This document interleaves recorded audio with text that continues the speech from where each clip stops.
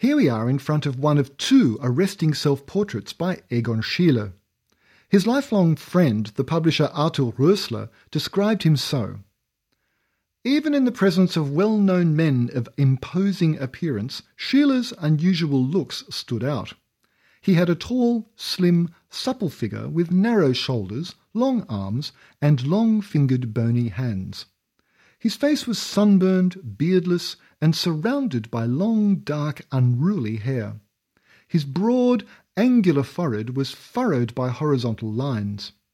The features of his face were unusually fixed in an earnest, almost sad expression, as though caused by pains which made him weep inwardly.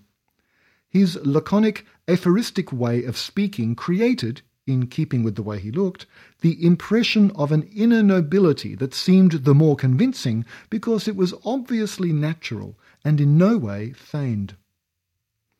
Rösler's description is very close to Schiele's self-portrait, minus perhaps a bit of hair. Keep an eye out for Schiele's portrait drawing of Rösler further along this wall. For the young Schiele, and he was young, most of the drawings before you were made when he was barely 20, drawing was the direct expression of his own mental and emotional states. His was a self-absorbed art. The power of Schiele's drawings resides in their troubled, neurotic and angst-ridden display of self, which is extended to his portrayal of his young models. Schiele's unhappy encounter with the law arose out of the erotic drawings on the wall behind you. These were made for his private artistic expression and exploration, rather than for clients. Schiele was young and impoverished, and did not have money to pay for models. He often gathered waifs from the street who were willing to pose for him in return for the warmth of his studio, and perhaps food.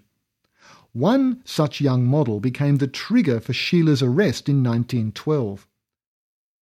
The inhabitants of the small town of Neulengbach, hostile to Schiele's unconventional behaviour, apparently initiated his arrest for seduction and immorality.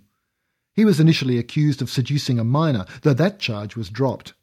However, following a police raid on his studio and the seizure of perhaps 100 drawings of naked females, he was charged and convicted of exposing children to lewd and salacious imagery and spent 24 days in jail.